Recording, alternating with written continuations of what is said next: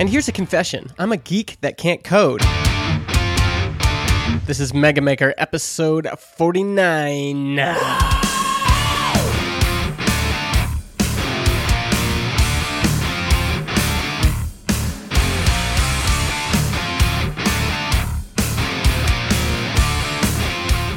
Hey, what's up, my friends? This is the Mega Maker Show.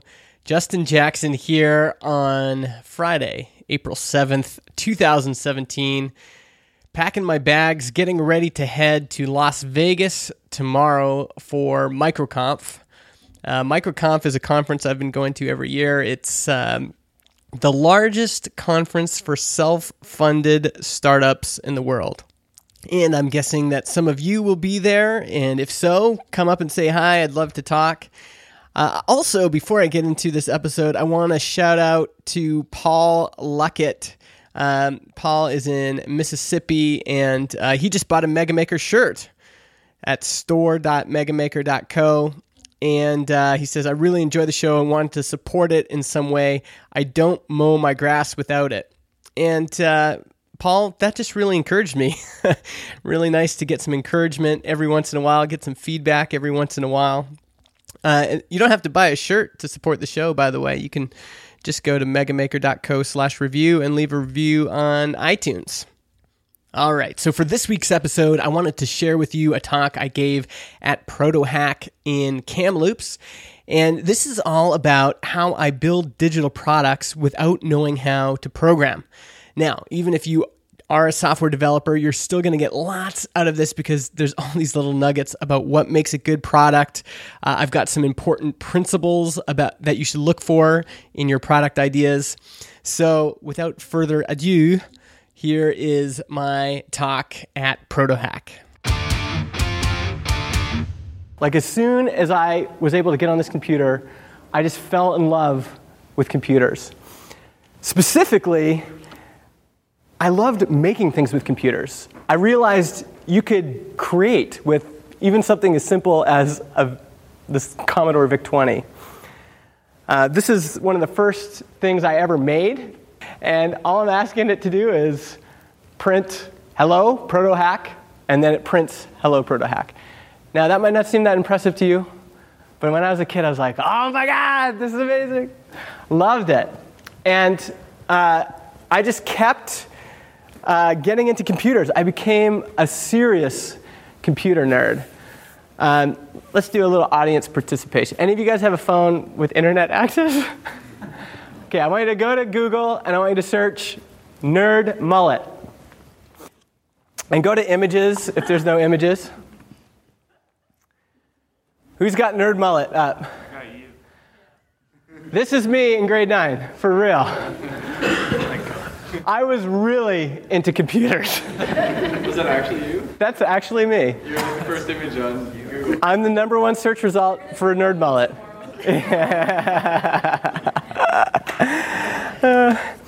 And I was so into computers that around my 10th or 11th birthday, I asked my parents to give me a copy of Turbo Pascal 6.0 as a birthday present.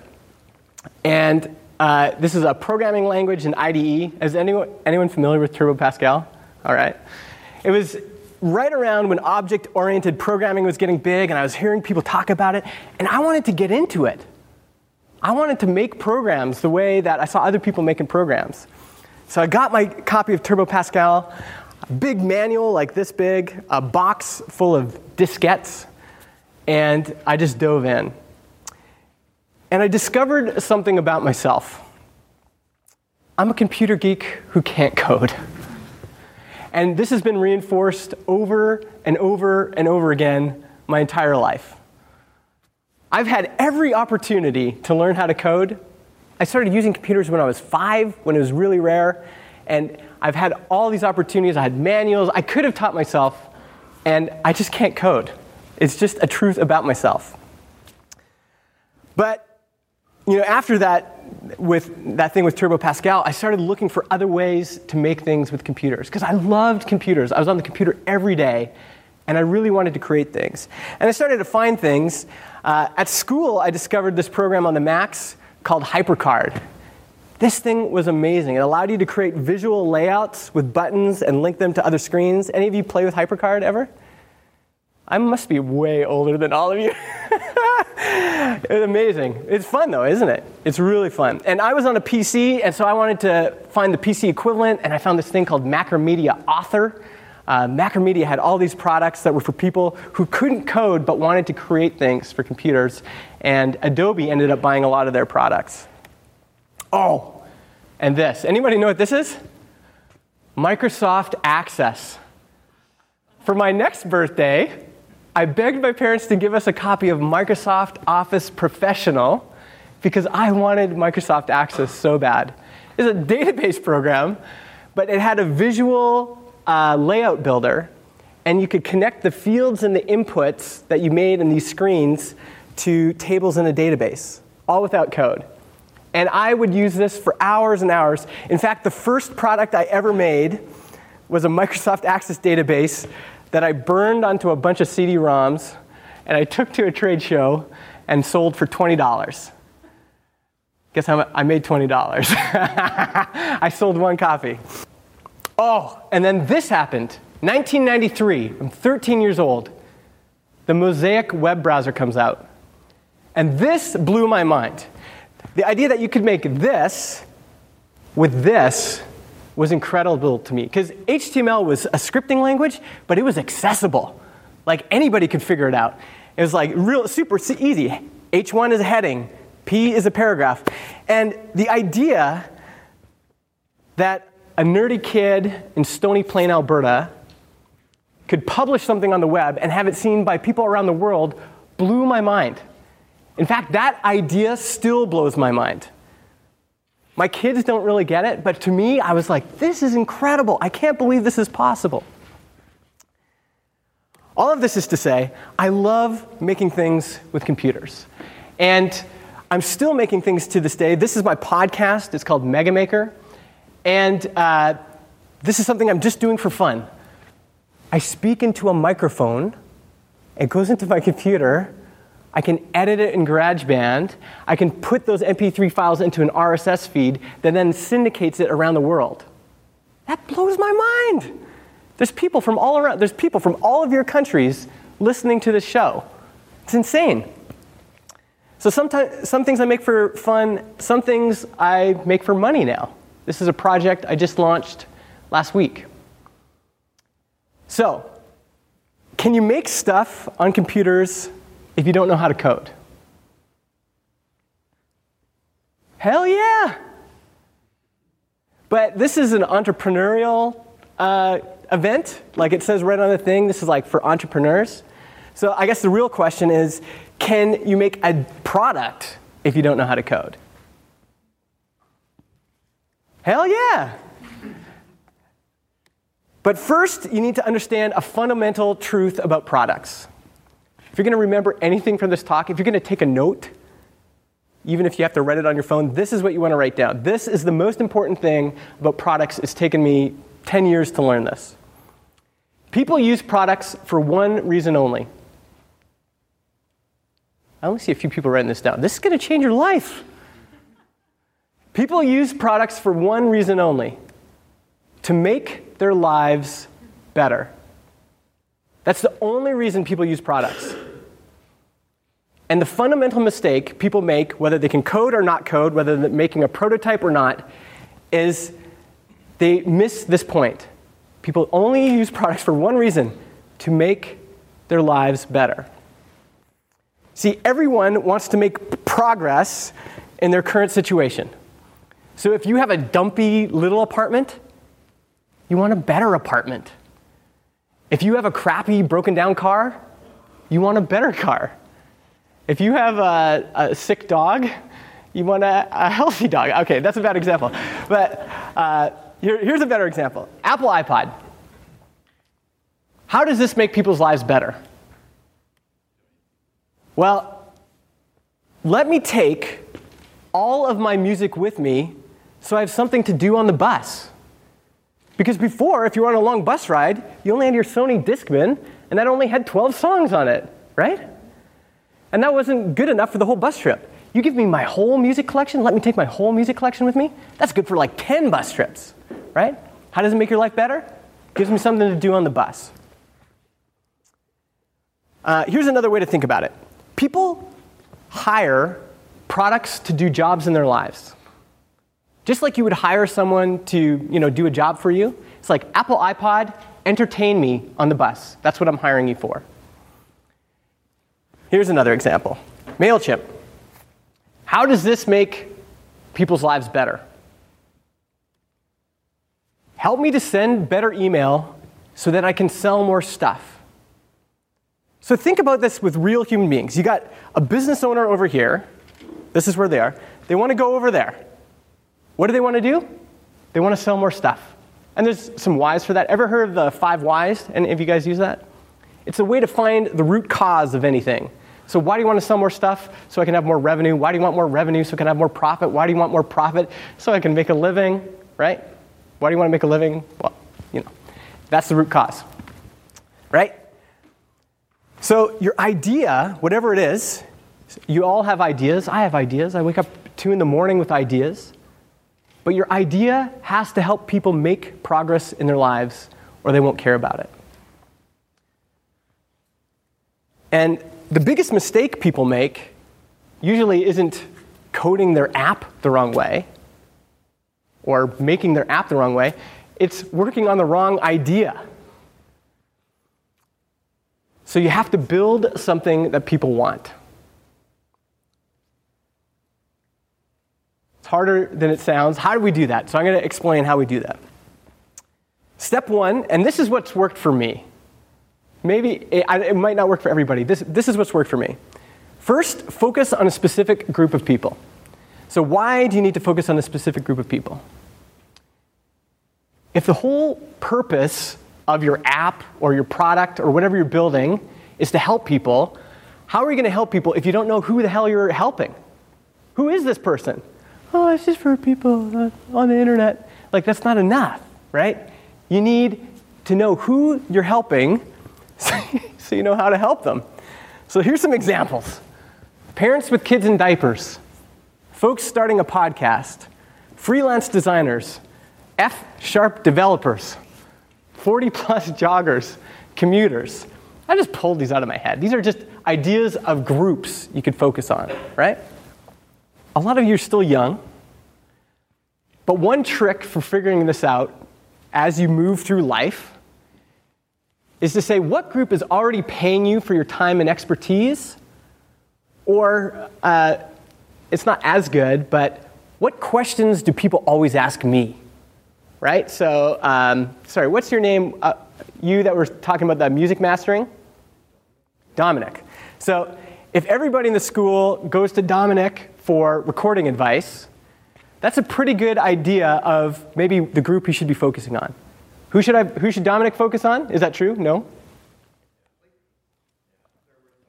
If they knew about you, right? Maybe if you had a podcast, Dominic. But where was I going to this? Oh, so your group could be people that want to get into audio engineering. High school students that want to get into audio engineering. That's a group, right? So here's an example. My friend Francois had a consulting business where he served Shopify store owners, right? Awesome. Do any of you guys do consulting on the side or like little projects on the side hustle? You guys have a side hustle? Okay. Anyone want to share what's your side hustle? Airbnb. Airbnb? Okay. Anyone else? Digital marketing services. Cool. I'm with them. Okay.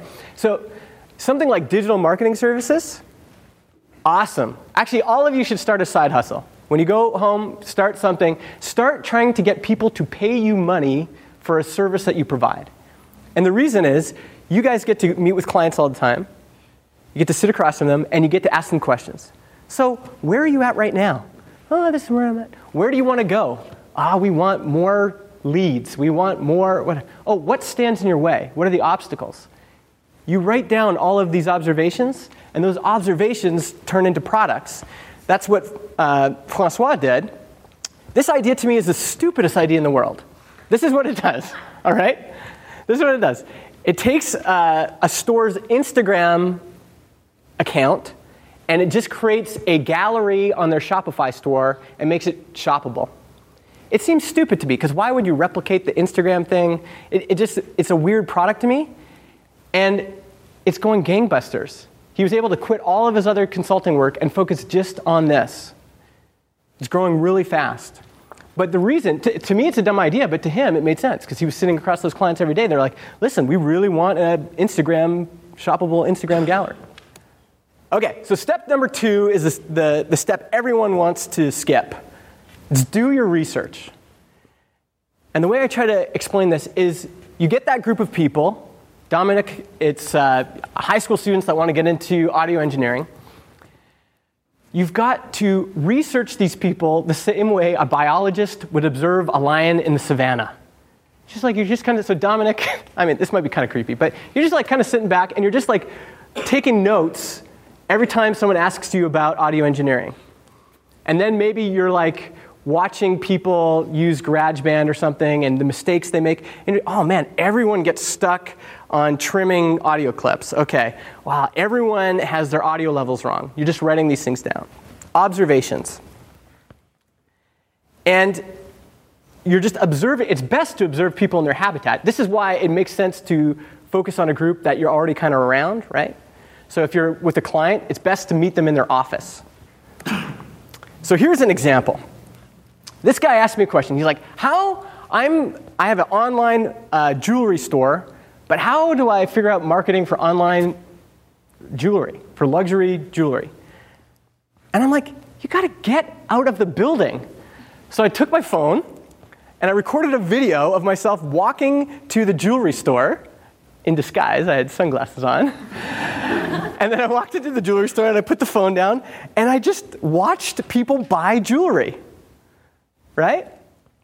This is on YouTube. You can find it. YouTube.com/Justin Jackson.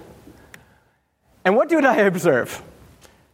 90% of the products in the jewelry store are for women.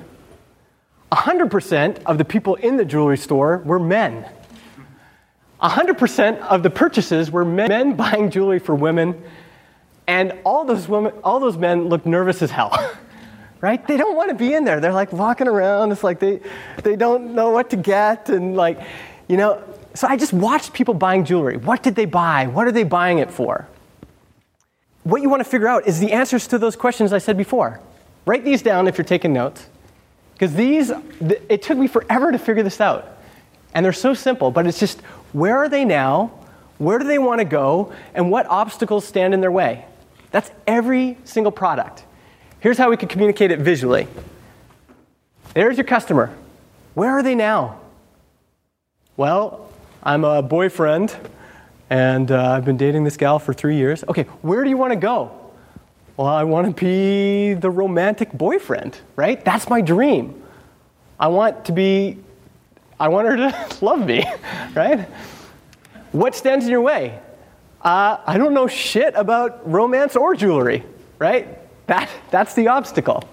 And then your job as a product person is to help them overcome those obstacles and get to the dream of a better life.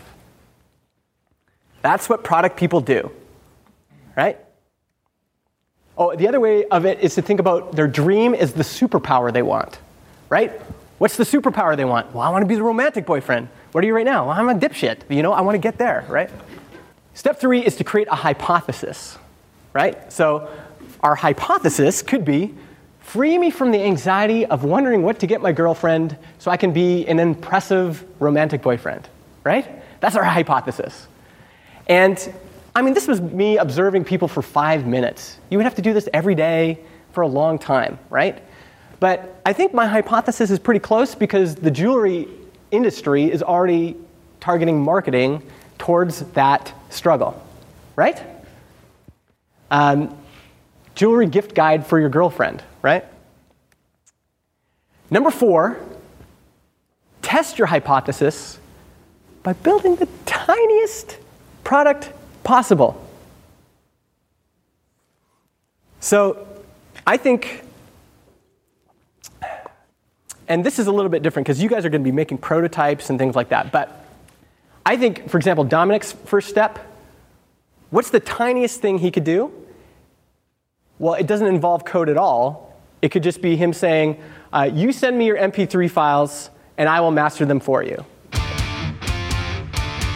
All right, so I hope that was helpful for you. I realize that's longer than a typical Mega Maker episode. Sorry about that. We're just over 20 minutes now, but hopefully you had a lot of grass to mow today.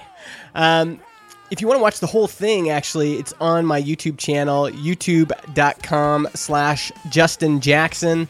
And I also just started a new email newsletter just for independent makers like you, justinjackson.ca/indie. This theme music you're hearing here is by striker-metal.com. The podcast is hosted, not toasted, on simplecast.com. Let them know that I sent you. And that's it for this week. Again, if you're in Vegas, say hi. And otherwise, say hi on Twitter. I'm the letter M, letter I. Justin, tell me where you're listening, what you're doing, or just say, hey, I'm listening to the show. Talk to you next week.